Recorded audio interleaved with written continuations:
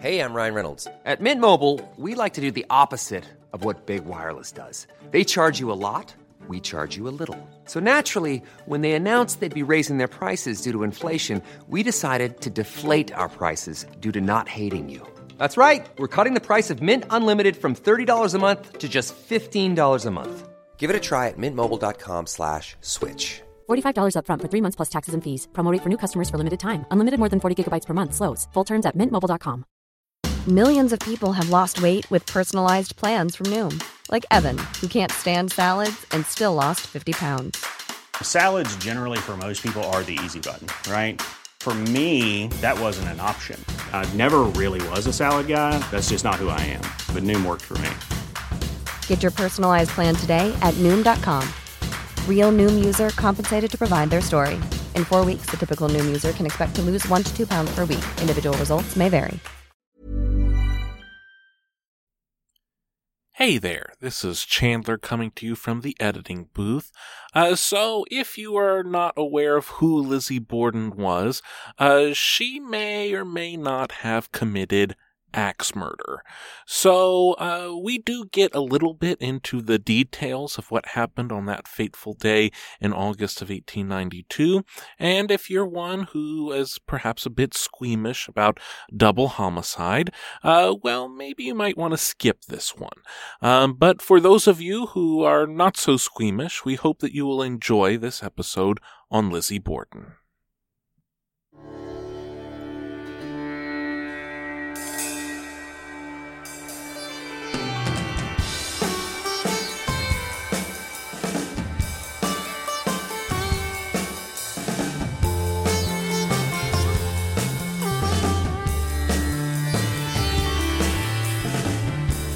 Hi there! Welcome to History in Retrograde. This is the podcast where we use the ancient art of astrology to help us better understand the past. I'm your co-host, Chandler O'Quinn, and joining me live via satellite is my mom. Hi, Mom! Hi, Chandler. How are you? I'm doing very well. Are you ready to begin another grand experiment? I am. I'm always ready to go on an adventure with you. Let's go! All right, let's give it a whirl. Let's do. Hello, everybody. Welcome to the show. Thank you so much for being there. We're so happy you're listening. Absolutely. We are thrilled for all of those who have been listening and supporting us for all these 4 years now, and those who are just joining us as well. We're very grateful to all of you listening out there. For those of you, if this is your first episode of History in Retrograde, we'd like to welcome you. The way that we normally do things around here is that I find a historical figure and get their birth information to my mom, and she puts all that data into the back computer, and out comes the astrological birth chart, where all of the planets, moons, and stars were at the moment that that person was born. She then does her best to give a blind reading of that chart, telling us what she can about the person's personality traits, motivations, fortunes of this historical figure. I then reveal to her who our mystery history guest is, and then give a little background about the person before we come to a conclusion as to how accurate the chart was at predicting what that person would do. And without any further ado, let us begin. Okay, let's go. This is a female. All right. Born on the 19th Mm-hmm. of July, All right. 1860. Ooh, okay. Do we have a time? We do. Ooh. It is 9:46 a.m. All right. Okay. And where? The United States, Mm-hmm. And what town? Fall River, Massachusetts. All right. Let's see what happens with this. All right. Okay. Wow. All right. Do you see all this? I do. That's a lot. That's a stacked house. Yeah, That's a lot of Leo. That's a whole bunch of Leo right there in the 11th house. Okay. So, I will start with the ascendant on this chart. And the ascendant on this chart is Virgo. If that is the accurate time of birth. It is 25 degrees Virgo. And then we have Sun at 27 degrees Cancer, Moon at 10 degrees Leo, Mercury at 22 degrees Leo, Venus at 26 degrees Cancer, Mars at 24 degrees Capricorn, Jupiter at 4 degrees Leo, Saturn at 25 degrees Leo, Uranus at 10 degrees Gemini, Neptune at 29 degrees Pisces, Pluto at 9 degrees Taurus, North Node at 2 degrees Aquarius, Chiron at 26 degrees Aquarius. Part of Fortune is 9 degrees Libra, and she has Lilith at 19 degrees Pisces. Very interesting. So, all right. So we're going to start with her ascendant in Virgo. A person who has their ascendant in Virgo is going to be very quick thinker, very quick with their language and their comebacks and in-depth vocabulary. They have a lot of information, and they should come across fairly put together. I mean, they shouldn't look, I don't know. I would think that they would look more clean and put together than more, I guess, well, whatever style they want to use, they're going to do it correctly, if that makes any sense. So, now, looking at just bringing in the part of Fortune for fun, which is what it sounds like it is, all right? This person has part of Fortune in Libra in the first house. Now, normally we don't go into these, but I just think it's fun to do a couple of these for right now. And having this part of Fortune in Libra in the first house would lend me to think that this was a very pretty person, very nice looking, very, very wholesome and pretty. Not necessarily like sexy pretty, but girl next door kind of pretty. That is what I think. And then, so first house cusp is Virgo. Second house, even though the part of Fortune in Libra is in the first house, the second house cusp is Libra. So second house is your finances and your valuables and money. It's ruled by Venus. It's also ruled by Taurus. And this person doesn't have anything in that house, but they do have Libra on the second house cusp. So I would think that they would be mindful of their money as far as balancing their finances, because it's Libra, but they could also like to buy a lot of nice things. So there's that. There's nothing in the house. So there's not anything, other than the actual house cusps to address. Then third house cusp is Scorpio. There's nothing in the third house. But third house could make this person communicate in a way that is not necessarily like, I would assume that this person maybe had things that they kept to themselves. Like they don't tell everybody everything. Now, midway through the third house, it changes to Sagittarius.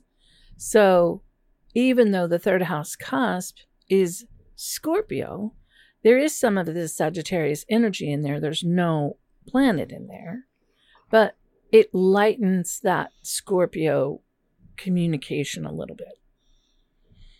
Fourth house cusp is Sagittarius, and we have Mars in Capricorn in the fourth house.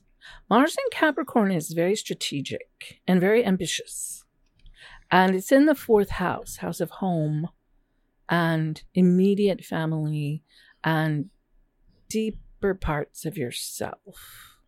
So I would imagine that even though this person has Sagittarius on the fourth house cusp, they were ambitious and their home was nice. Not necessarily like opulent, because it would need to be tasteful because it's Capricorn. This is what I would think. And then fifth house cusp is Capricorn, but it's just this tiny little 2 degrees that are left in there, you know? And then most of the fifth house is Aquarius, which is interesting because fifth house is entertainment, entertaining, children, romance, hobbies, things that make you happy, light things. And this person has North Node at 2 degrees Aquarius and Chiron at 26 degrees Aquarius. So I would think that because of the North Node being the direction in your life and Chiron being the wounded healer, that this person is somehow healing groups of people because it's Aquarius with their entertainment. And it's something that they feel they need to do. Entertainment or entertaining, or I don't know. It could be groups of children, but it is definitely groups of people because it's Aquarius. Sixth house cusp is Aquarius, but again, that house is mostly Pisces. The only thing I'm really going to discuss right here is Lilith, which is for this person, it would make this person kind of rebelliously creative, go against the norm with their creativity in their work and how they work. They're working in a way that is different than whatever they're doing, whatever they do in their life. They have to do it different. They're not going to do it the way everybody else does it. And it should be creative because it's Pisces. And then this person has Neptune at 29 degrees Pisces in the 7th house. So, Neptune in Pisces, Neptune is at home in Pisces already. So, it's like double what it might be in another sign. But it's also at 29 degrees. So it's super important. I mean, this person could be really intuitive. This person could be super creative. Or this person could end up the dark side would be addicted to substances or alcohol, or even be mentally ill, or be with people who are, because it's 7th house, you see? Yes. Is this making any sense? Mm-hmm. Oh, okay. Then we have Pluto in Taurus in the 8th house. Now, Pluto rules the 8th house. Pluto is the planet of transition, death and rebirth, taboo things. Pluto rules Scorpio. But here we have Pluto in the 8th house, and a lot of famous people have Pluto in the 8th house. It's the house of legacy. It's the house of partners, money.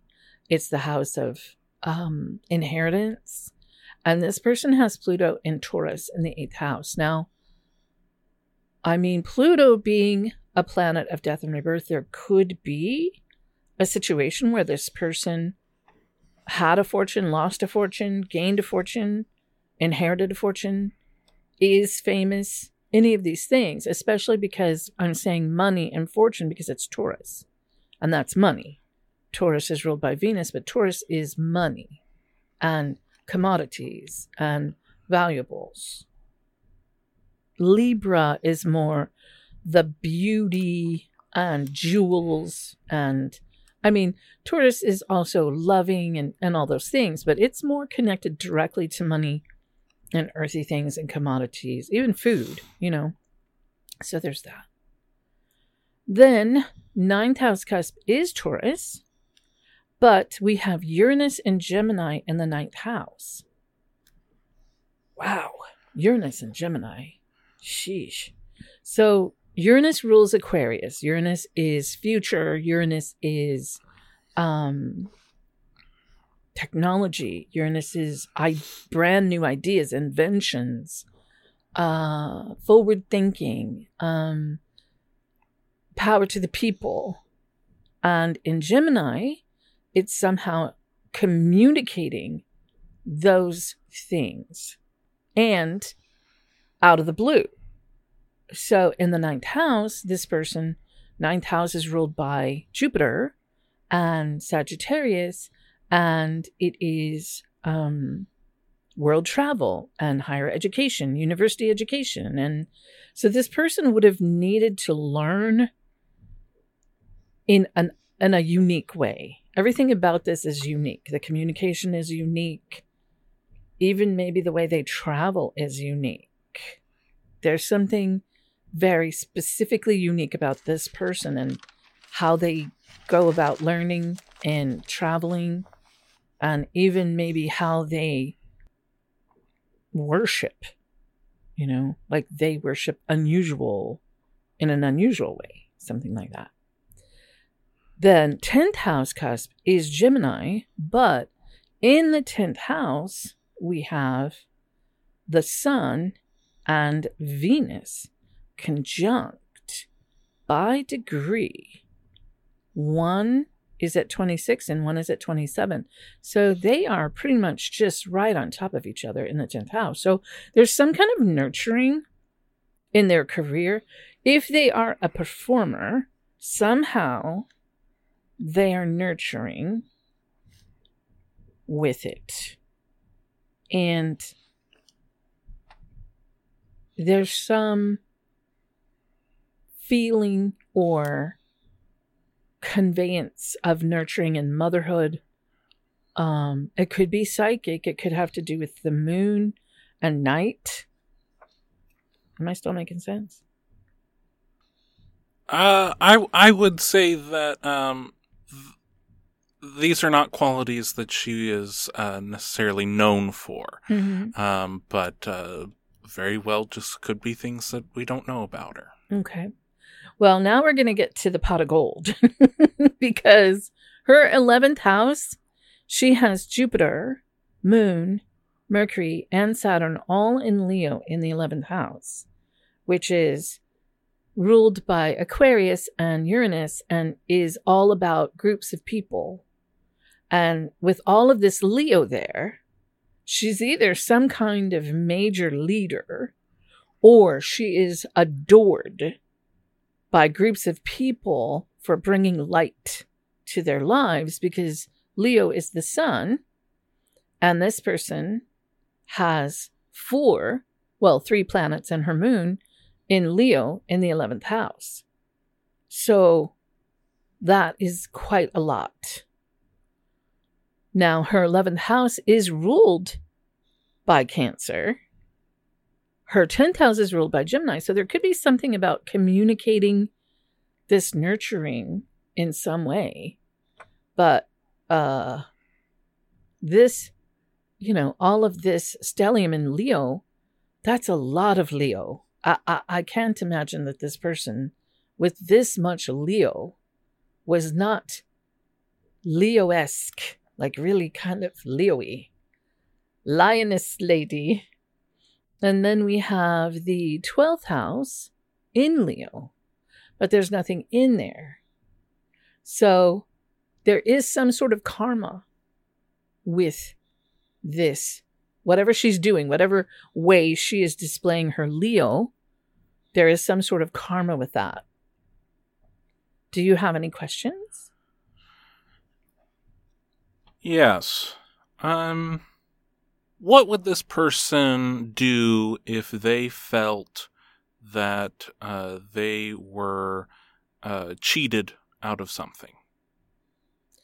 I find it very hard to believe that this person would just sit down and do nothing, even though they have Sun conjunct Venus in Cancer. I just feel with all this Leo, they would not. They would roar. But there's one aspect to this because they have this Mars in Capricorn.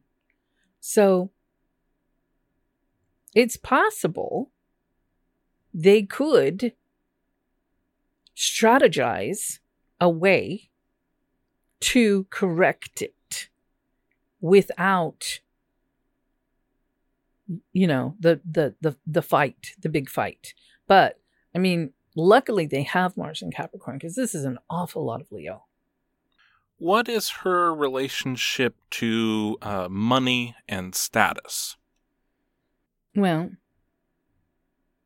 she has Pluto in Taurus in the 8th house. So I would think that somehow there is money involved. Status, she has Libra on her 2nd house cusp. And all this Leo. Leos do kind of like to put people on notice of what they have, So I would think that you would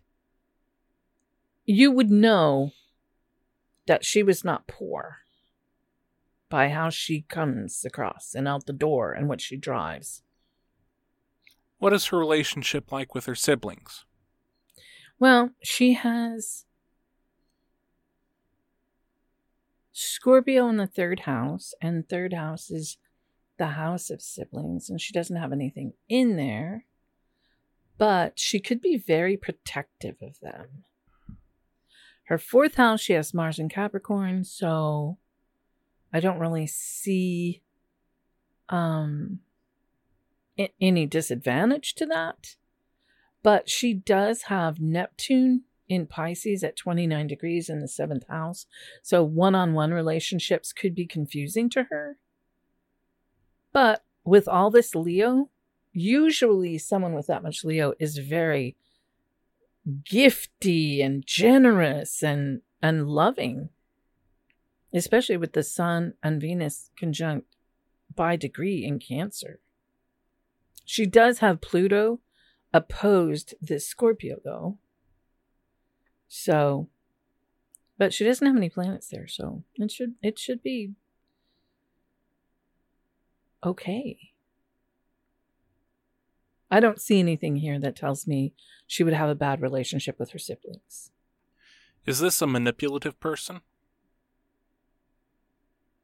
I would like to think not, because with this much Leo, they should be like, I don't know, Mrs. Santa Claus, like really giving.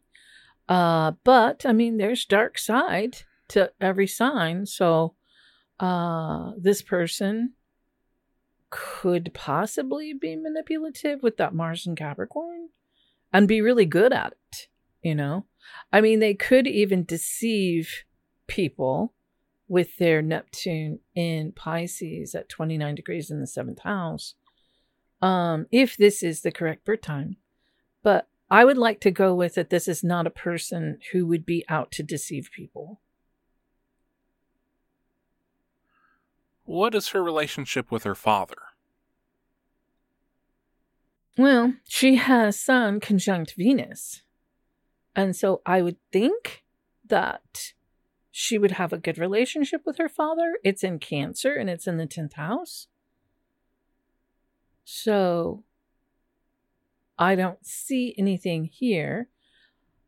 Her Mars at 24 degrees Capricorn is opposing her Sun and her Venus.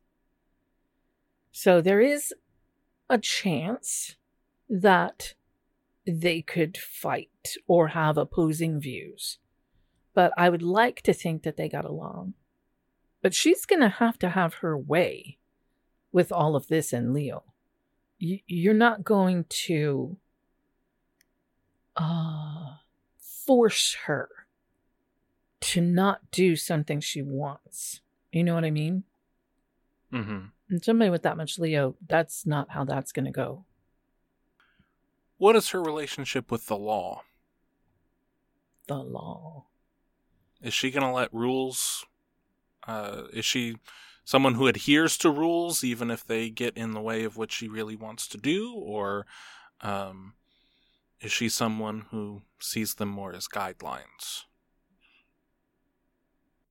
Well, she does have Neptune in Pisces, in the 7th house, which is ruled by Libra, which is laws. So she could lean towards apologizing instead of asking permission. And she can be very creative with it. This Neptune at 29 degrees Pisces is fairly powerful with creating the illusion. But also, if any of these laws have to do with her work, with Lilith in her 6th house, she's not going to do something in a conventional way. Her work is not going to be conventional. What is her relationship with the truth? Well, honestly, I'm not going to say that. I mean, she doesn't have any of the indicators that I would look for someone who's really, really going to be truthful. She does have Mars in Capricorn, and I think that people with Capricorn placements in good standing on the light side want to be correct with how they do certain things.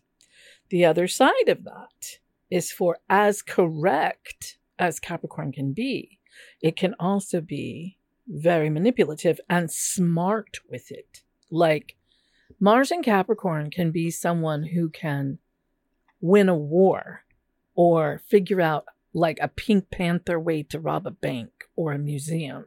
You know what I mean? So, I don't see any indicators one way or the other that would make her, drawn one way or the other in that. Is this a violent person? Could be. Could be. Only because of this much fire. We have Jupiter conjunct Moon, conjunct Mercury, conjunct Saturn. Now, Saturn is restrictive, but also lessons. Mercury that's a very fiery Mercury to have.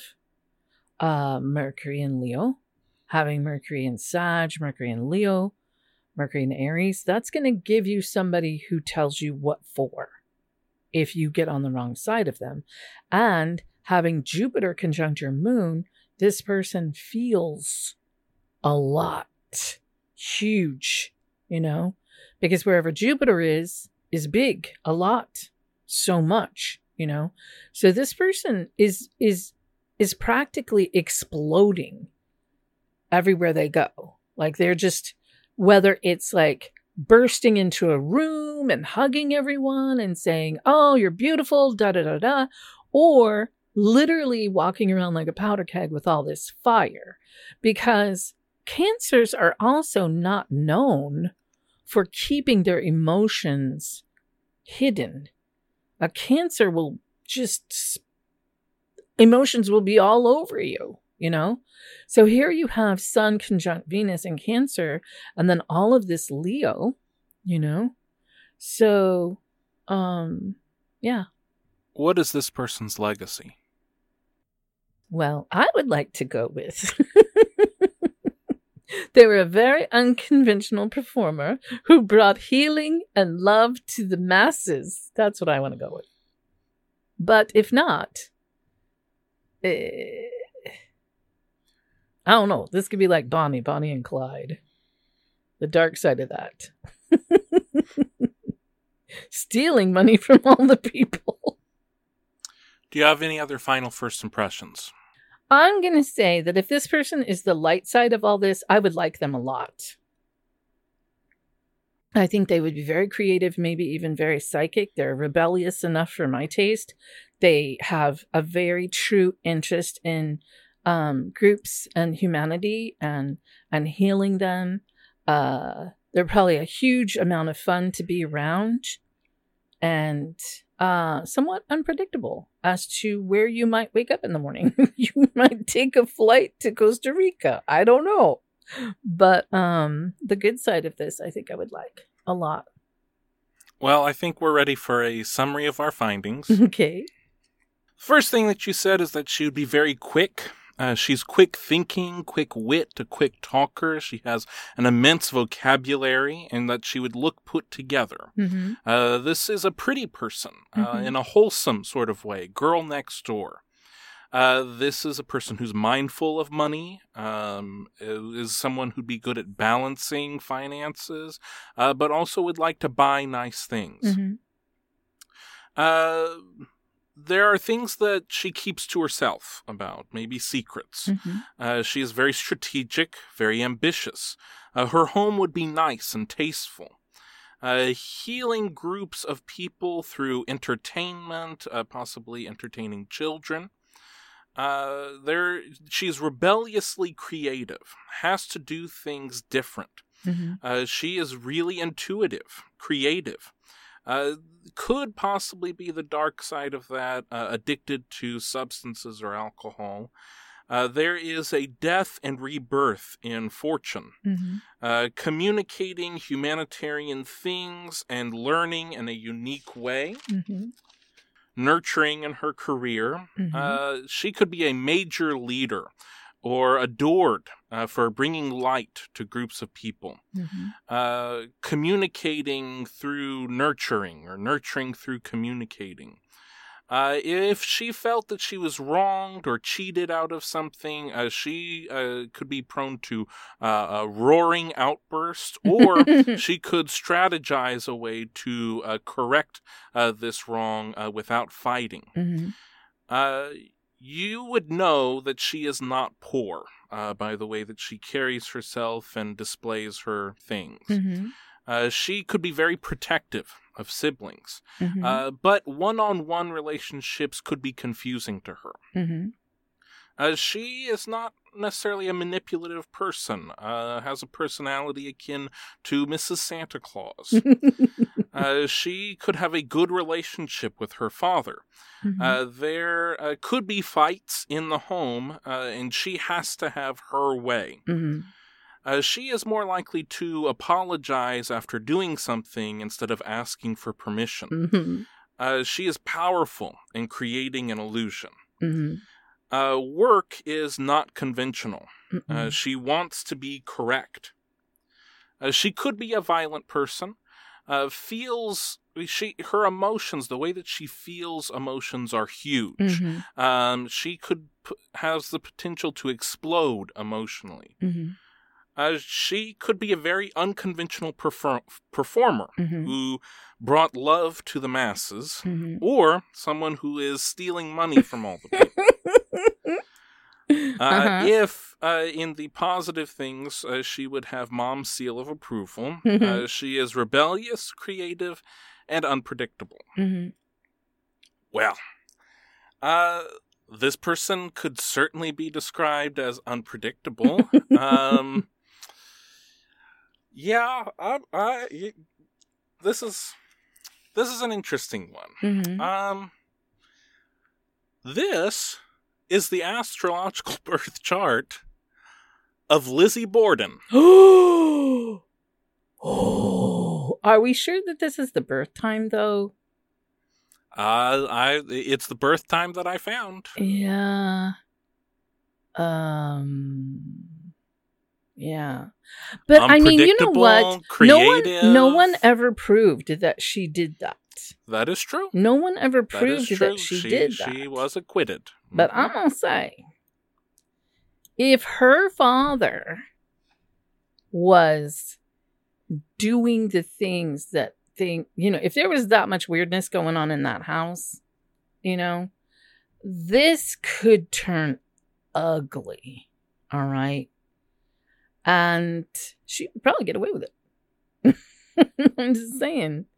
But I mean, I don't know that it was never proven that she did do this. She did definitely have death and rebirth of finances for real.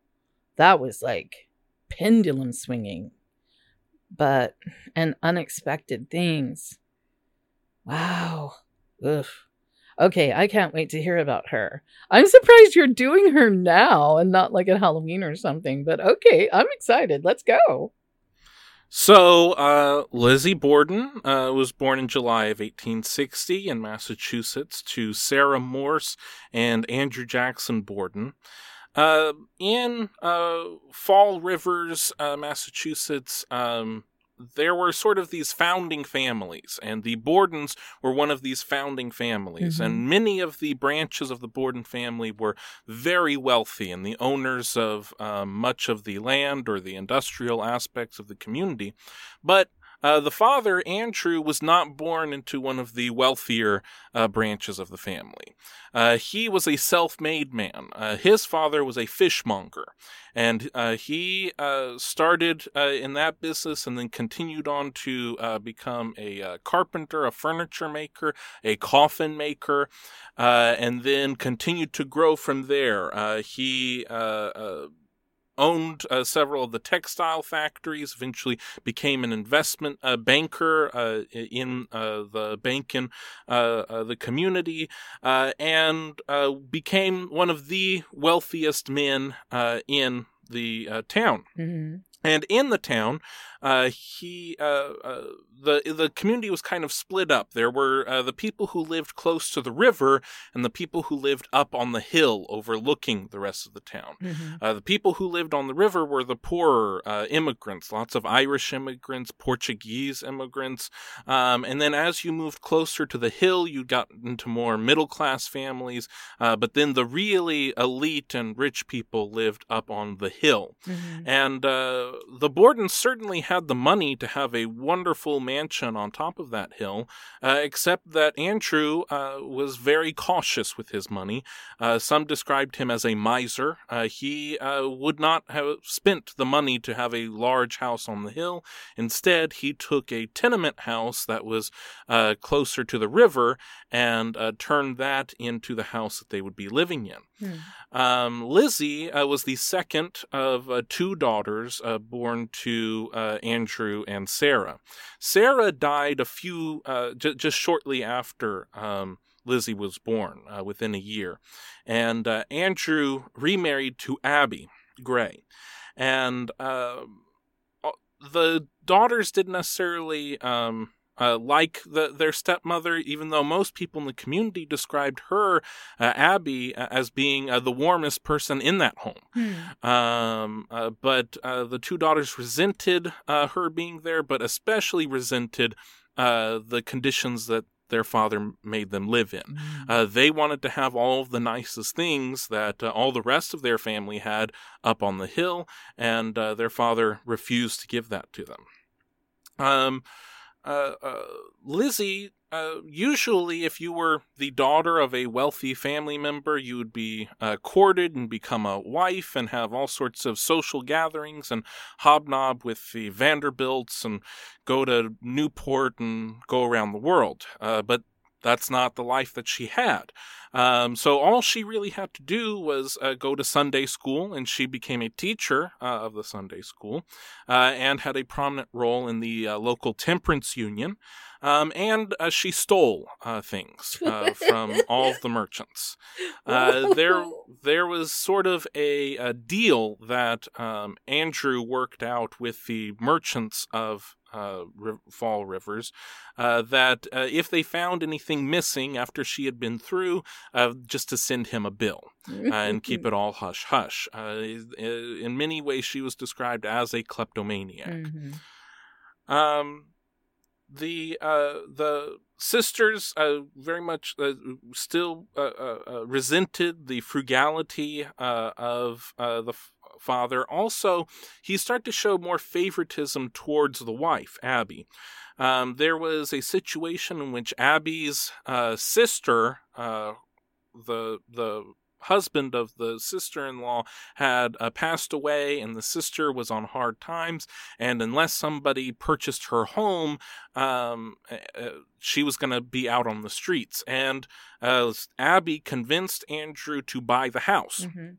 And when the sisters saw this, that he was willing to spend money on the wife's family, who's not even blood, mm-hmm. but not pay enough for them to have an extra dress, mm-hmm. They became very resentful of the situation. And he tried to possibly fix this. He bought them another rental property and said, if you run this rental property yourself, then you will have money to do all the things that you want to do. Mm-hmm. But within a year, that had foundered, and it was a bust, and he had to buy it back again. Wow. Then Lizzie went on a European trip, and her father paid for her to go on this grand European tour with all the other Borden cousins. And she comes back in the summer of 1892, and she is not very much improved in her behavior. She's even stopped calling Abby mother, even though Abby had been in her life much longer than her actual mother had been. Lizzie is in her early 30s, and Emma, the other older sister, is in her mid-30s. In August of 1892, the older sister Emma had left for a trip to stay with some family. The uncle, so the brother of her biological mother, John Morse, he came to the house and stayed there for a couple of days. And the whole household had been sick for about 4 days.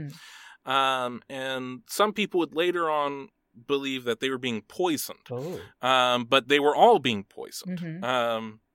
Other people think that Andrew, being the miser that he was unwilling to get rid of the molding lamb that was in his stew, and he had bought it and he was going to eat it, and so they did.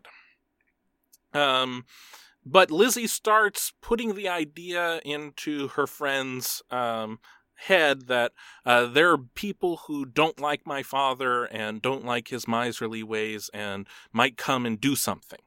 The year before, someone had gone into the Borden house and stolen a number of Abby's things. Now, all signs would indicate that Lizzie would be the prime suspect because she's a kleptomaniac, but never proven. But because of that, everyone kept the doors locked to the house. Also, there are no hallways in this home. Each room opens into the next room. And so a lot of these rooms would also be closed and locked. The morning of August 4th, the people who are in the house, there is the mother and father, so that is Abby and Andrew. There's the uncle, John Morse, and then there's the live-in housekeeper and cook, Bridget Sullivan, who the two daughters called Maggie, because the previous housekeeper, her name was Maggie, and they didn't want to learn a new name. So they just called her Maggie. All right. They had breakfast, and that breakfast consisted of more of that moldy lamb stew and some Johnny cakes. And then Uncle John and Andrew both left the house. Uncle John goes to visit some other family members in town, and Andrew goes to do business, check in on some of the textile firms and the bank, and go to the post office. Now, the forensic people of the time they decided that sometime between 9 a.m. and 10:30, Abby was bludgeoned in the head while she was cleaning up the guest room that Uncle John had been staying in. And after being bludgeoned from the front of the head, she turned around, fell to the floor, and was bludgeoned 17 more times. Bridget, during that time, was outside talking to one of the other maids of one of the other households. So did not see any of that. But Lizzie was in the home. At 10:30, Bridget had come back inside the home, and at that same time, Andrew, the father, had come back from his business, and the doors were locked, which they were normally locked, but he couldn't even get his key in the door because the deadbolt was locked.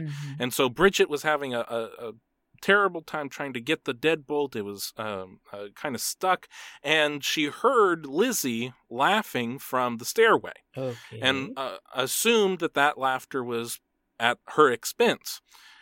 At that same place at the stairway, if you turned your head to the right, you would see the body, supposedly lifeless, there of Abby.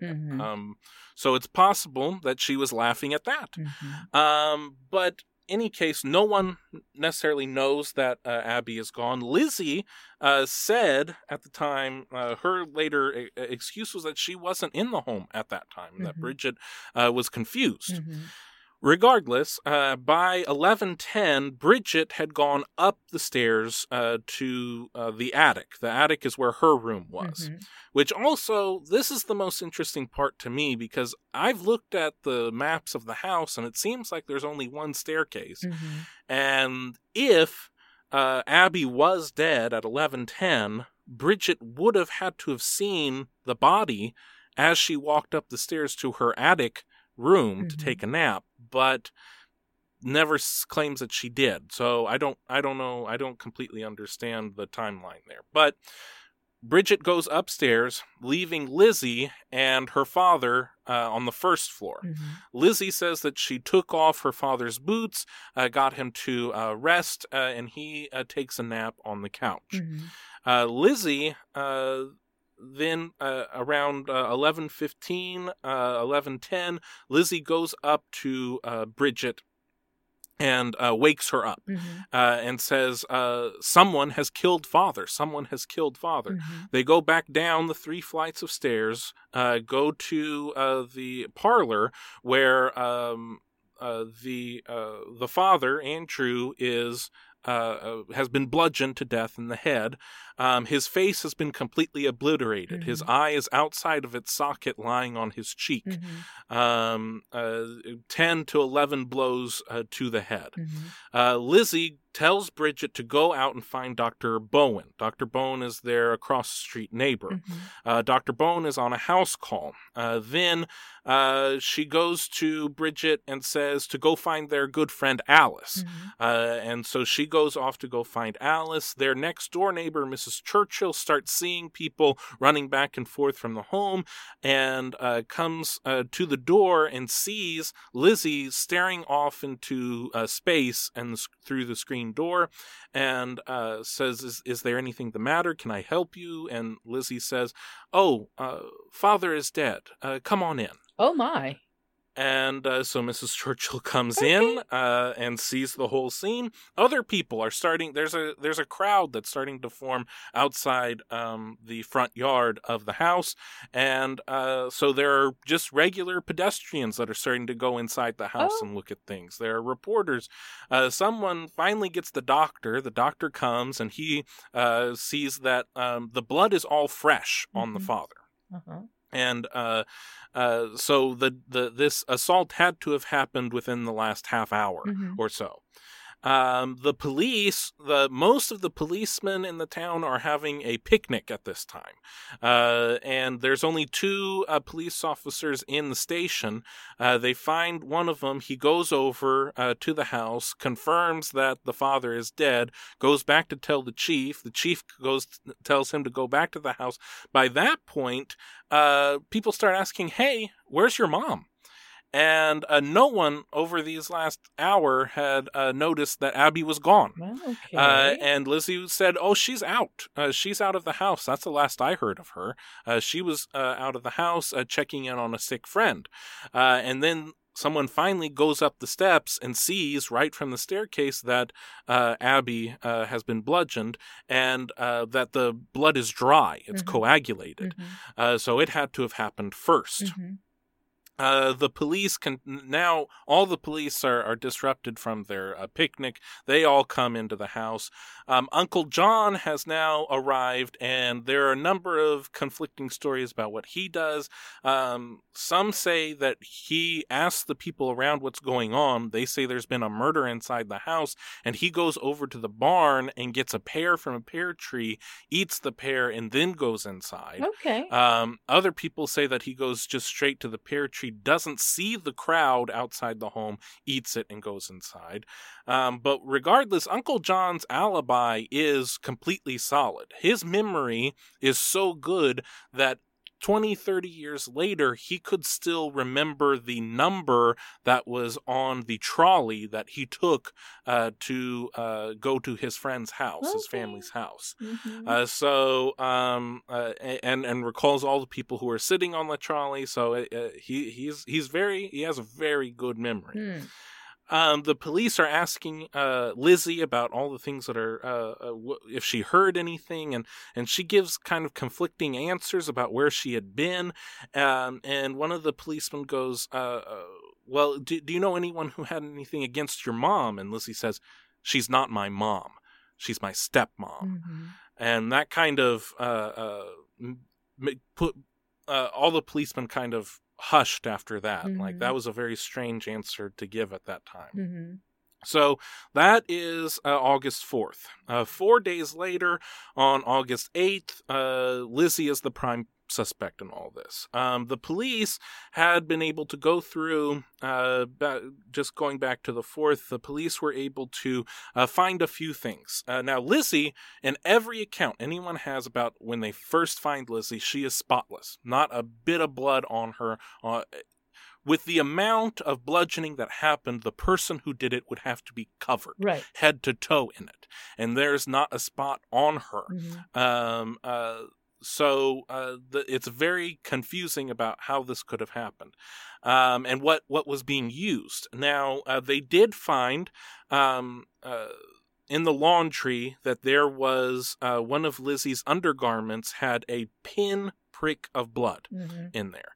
And then there were some rags that were in the basement that had blood on them. And when questioned about it, Lizzie said that she was menstruating. And all of the policemen were so embarrassed about it that they just let it be. Then, while looking in the basement, they found underneath some wood ash that there was an axe head, that the handle had been freshly broken off and that it had been put in some ash. Someone had tried to wash it and tried to dry it in some ash. Some accounts even say that it still had blood and it had hair on it. So the policemen take that as evidence, and then the bodies are left in the home. Okay. The coroner comes and does an initial autopsy in the home to get the stomach contents out. Wow. And bags those and takes those back to the lab. Then they're left there overnight on the dining room table. All right. And then are removed. Then we get to August 8th, and Lizzie is brought in with the older sister Emma, but with no lawyer, and she is questioned about what had happened. Dr. Bowen, prior to this, had given Lizzie some medicine for her nerves. That medicine was morphine. So none of Lizzie's answers make any sense. She says that around 10 o'clock she was downstairs with she was ironing things, and then she said that she was reading a magazine, and then she said that she was patching some clothes, and then around 10:45, when the murder of the father would have happened, she says that she's outside eating pears, and then she's in the barn looking for fishing lures to go on a fishing trip, and the only thing that can be conclusive is that she was spotted by a teamster who was driving a wagon down the street at 11:03, saw a woman who we believe was Lizzie outside the home. And that's around the same time that someone could still be inside the house murdering Andrew. Mm-hmm. But other than that, none of these answers add up, and she becomes the number one suspect. And on August 11th, she is arrested and charged with the crime of murdering both Andrew and Abby. Mm-hmm. She's indicted on December 2nd. One of her friends, Alice, comes forward and says that a couple days after the funeral, they were having a conversation in the kitchen. Abby got up, said, "Oh, I forgot to do something," goes to her room, gets a dress, gets that dress, and throws it in the stove and burns it. Okay. And Alice says, what was that? Why are you doing that? And she said, "Oh, it had paint on it, and we can't fix it, so I burned it." And then one of the druggists who lives on the even seedier part of town comes forward and says that the day before the murders, a woman who he thinks was Lizzie came to the drugstore asking for prussic acid to treat a sealskin cape. And prussic acid is so poisonous that you cannot possibly get it, even in the 1890s, from a drugstore without a prescription. Mm-hmm. And so she leaves. But this becomes more along the ideas that maybe this was even more premeditated than people thought. Mm-hmm. The trial doesn't happen until June of the next year. So June 1894, the trial starts happening. Her defense team is like the 1890s version of the Dream Team. Mm-hmm. She has a former governor of Massachusetts as one of her lawyers. The same governor who appointed one of the judges who's judging the trial, and the absolute best lawyer in Falls River, Massachusetts. And so they argue that you cannot admit any of the things that were said in that initial questioning because a lawyer was not present when that questioning was done. So the jury doesn't get to hear all the conflicting stories that she had. And they also say that you can't admit the stuff about the druggist because it's not confirmed and it happened before any of this anyway. And so the jury doesn't get to hear about that either. The prosecution managed before the funeral to decapitate Abby and Andrew, have their heads boiled so that they could provide them as evidence during the trial. It's just their skulls. Okay. And had the axe handle and showing how the axe handle fits into the holes that were bludgeoned into these skulls. Okay. Well, while they do this, Lizzie, seeing the axe head going into her father's head, faints. And everyone then looks at her and completely takes the attention away from what they're doing.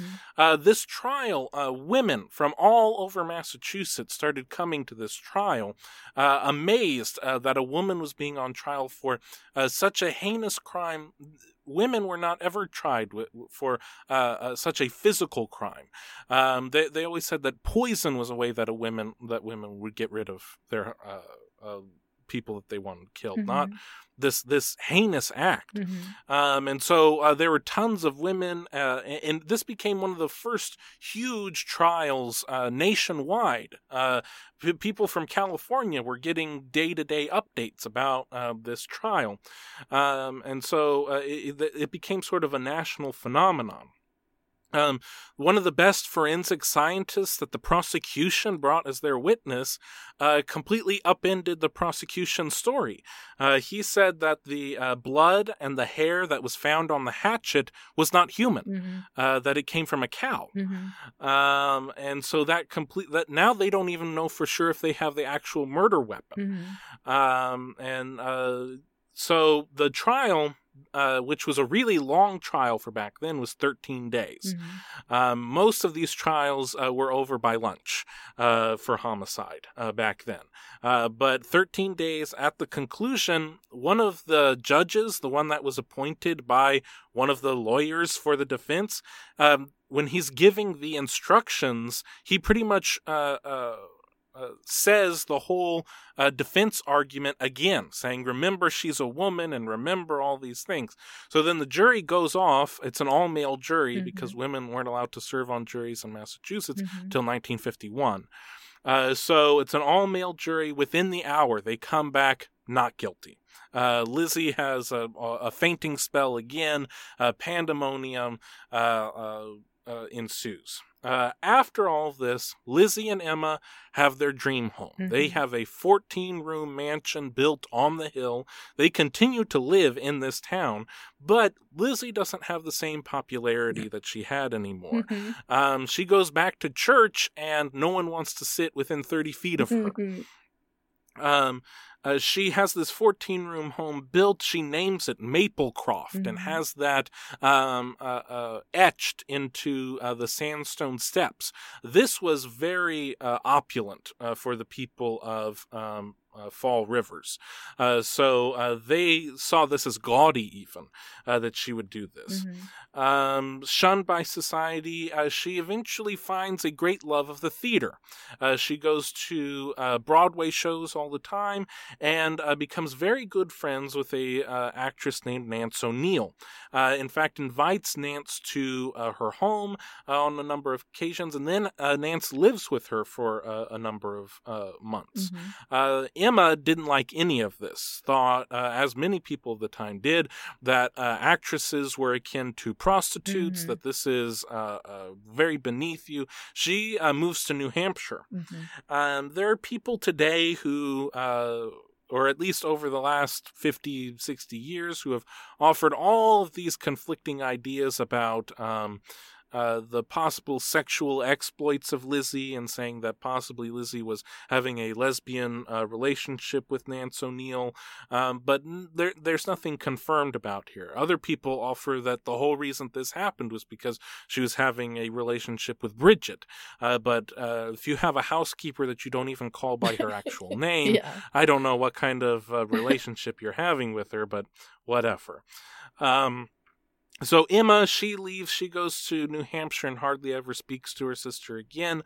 Lizzie becomes sort of this pariah in the community, but I think it's amazing. She just stays in the same town the whole time until in the 1920s. And people who grew up in the town, there's this rhyme that comes about from the murders. Lizzie Borden bought an axe and gave her mother 40 whacks. When she saw what she had done, she gave her father 41. And so children all in the community would dare each other to go and touch the doorknob of the home. And but she was she was known to the children who actually encountered her as being very kind and offering them candy. And she loved animals. She had cats and dogs everywhere. She passes away in 1927, and she leaves her entire fortune to the animal shelter. Wow. And she is buried in the same section of the family cemetery with Andrew and Abby. And Emma would pass away just a few days later. Wow. And she was also buried back in that same cemetery.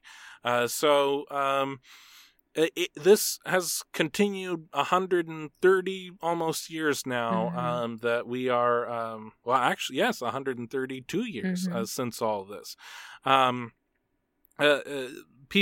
New books come out every year about they know what actually happened, and we have new evidence, but really no one ever knows, and that's what keeps it so alive in our collective memories. And you can go to the house where the murders happened, and for the last 50 years it's been a bed and breakfast. It has been painstakingly restored to the way that it was, and then in the rooms they have pictures of the crime scene. So you can go to sleep with all the skulls and pictures of bludgeonings around you. And I'm sure the Ghost Adventure shows go there all the time and see if they can unlock what actually happened. But it's become a whole industry for the community.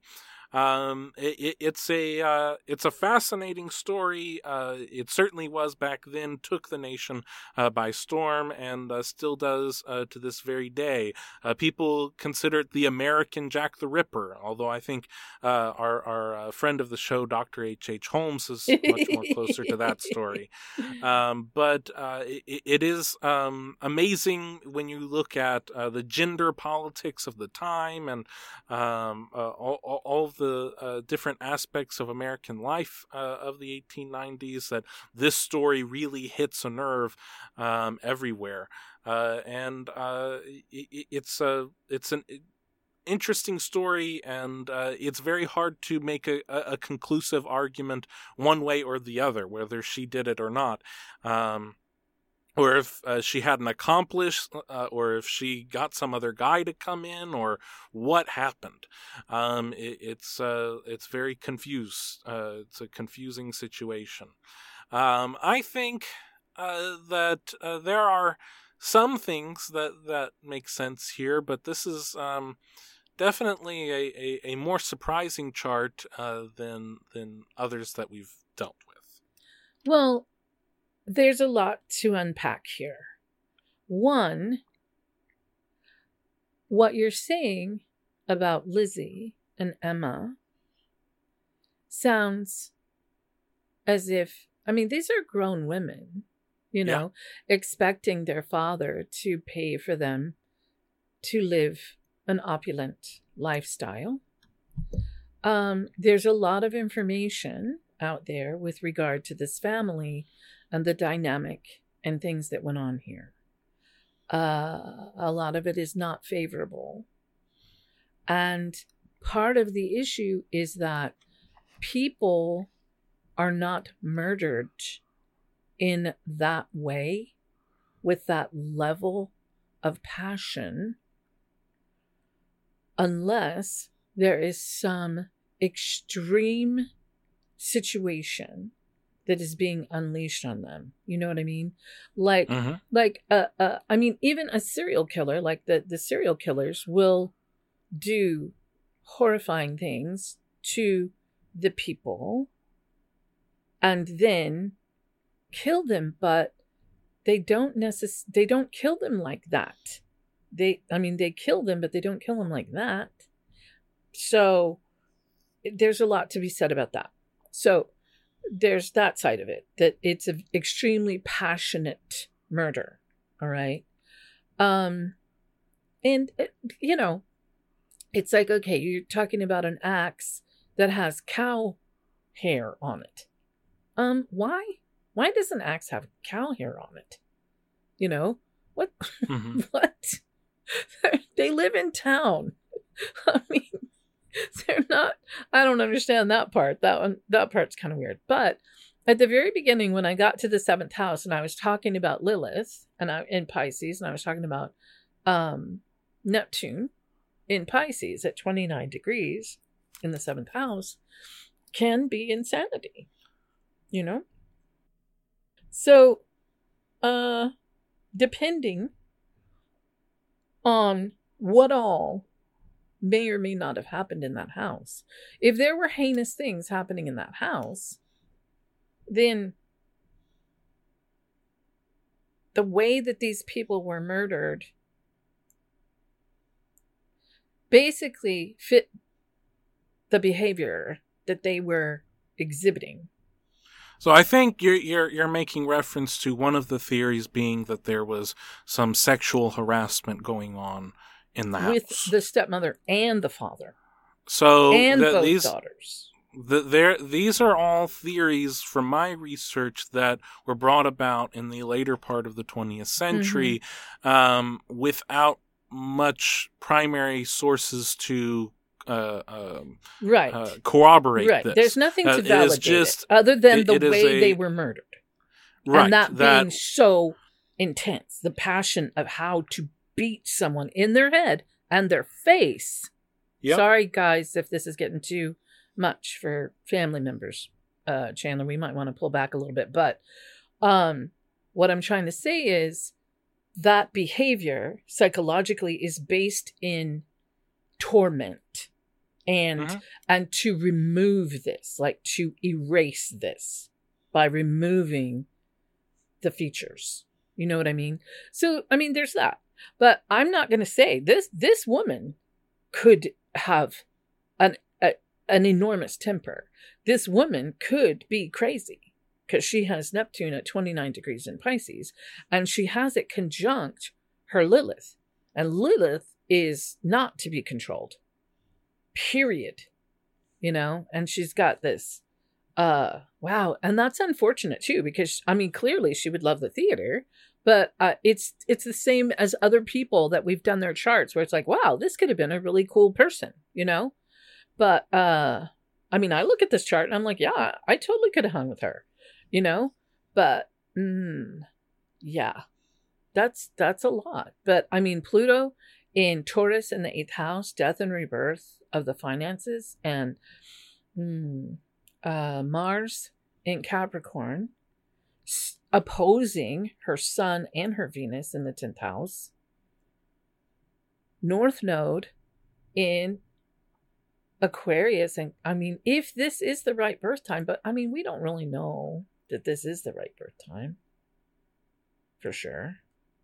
Right. You know, I mean, it could not be, but I mean, the passion would still be there for all of these planets in Leo, and the emotion would still be there for these planets in Cancer and Moon conjunct Jupiter in Leo.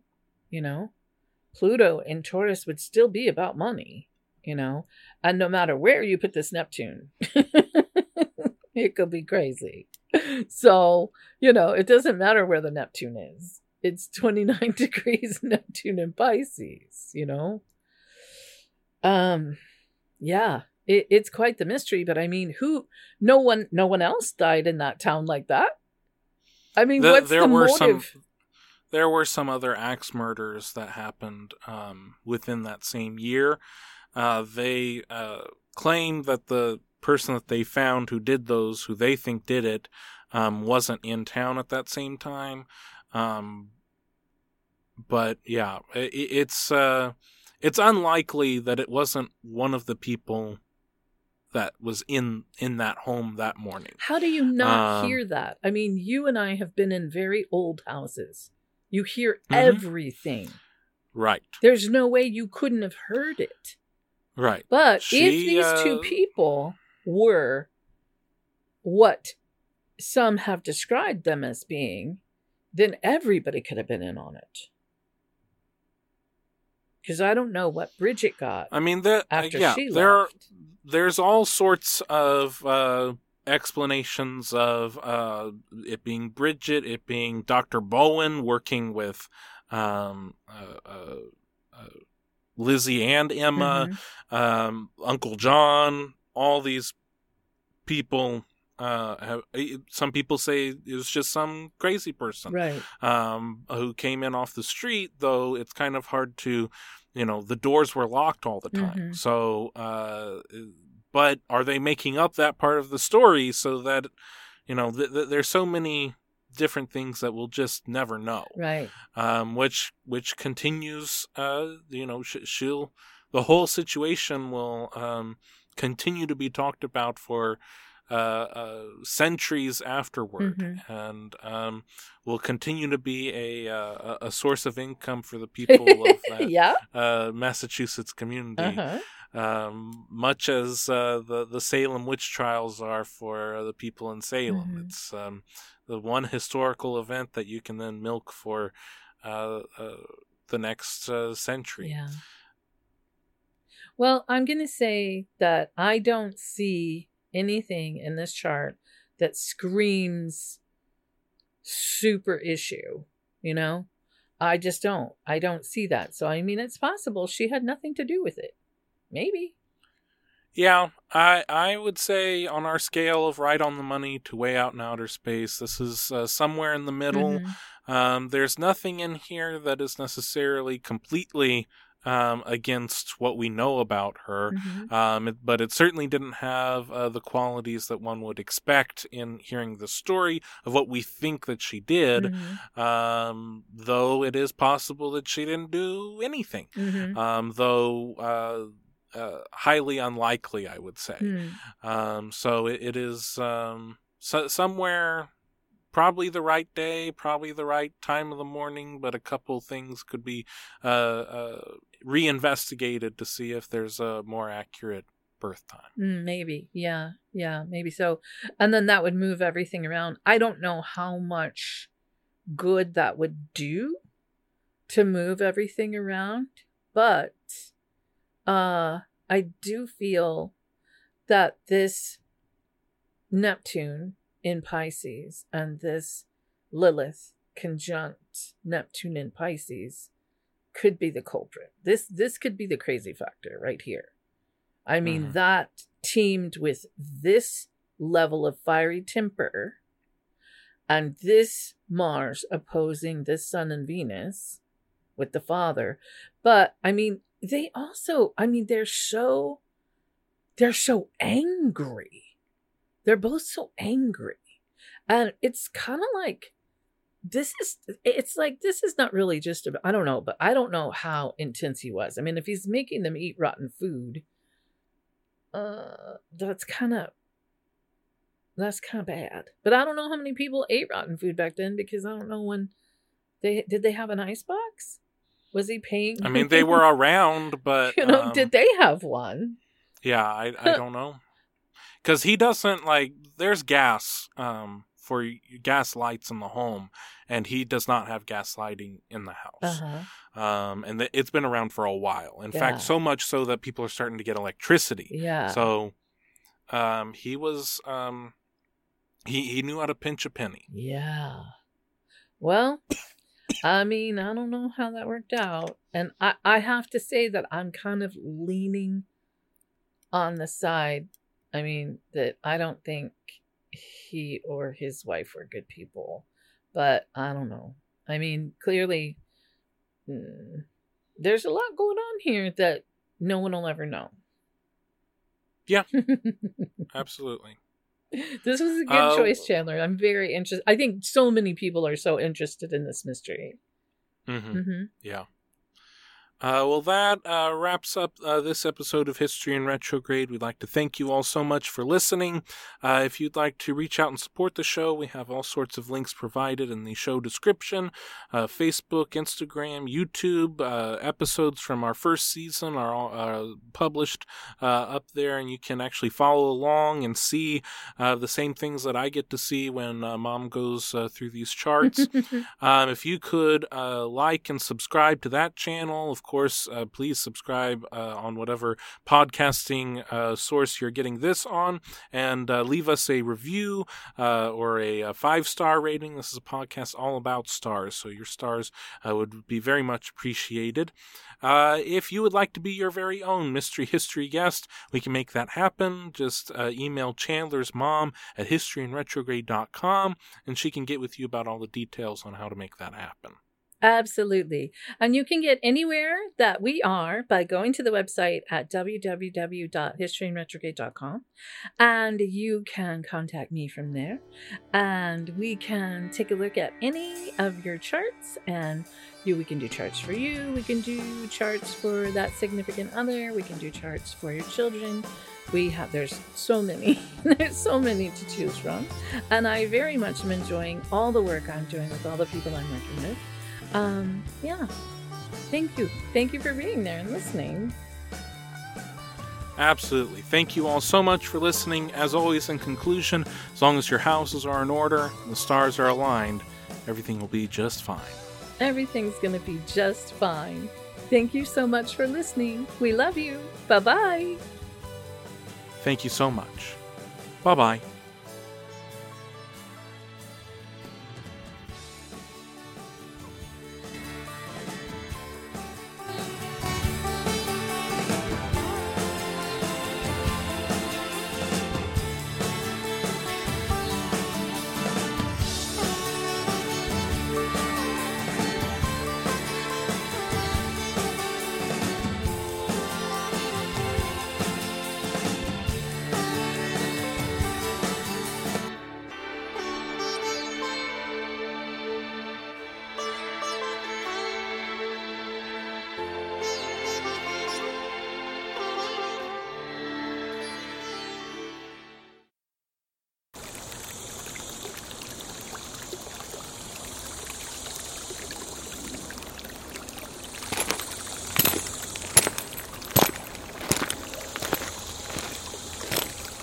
Salal Creek Studios.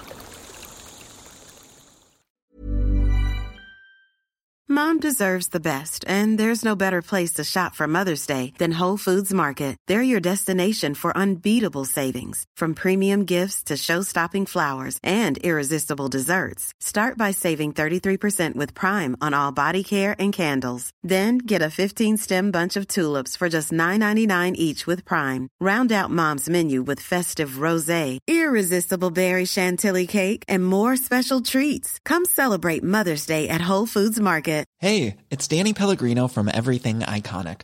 Ready to upgrade your style game without blowing your budget? Check out Quince. They've got all the good stuff, shirts and polos, activewear, and fine leather goods, all at 50 to 80% less than other high-end brands. And the best part? They're all about safe, ethical, and responsible manufacturing.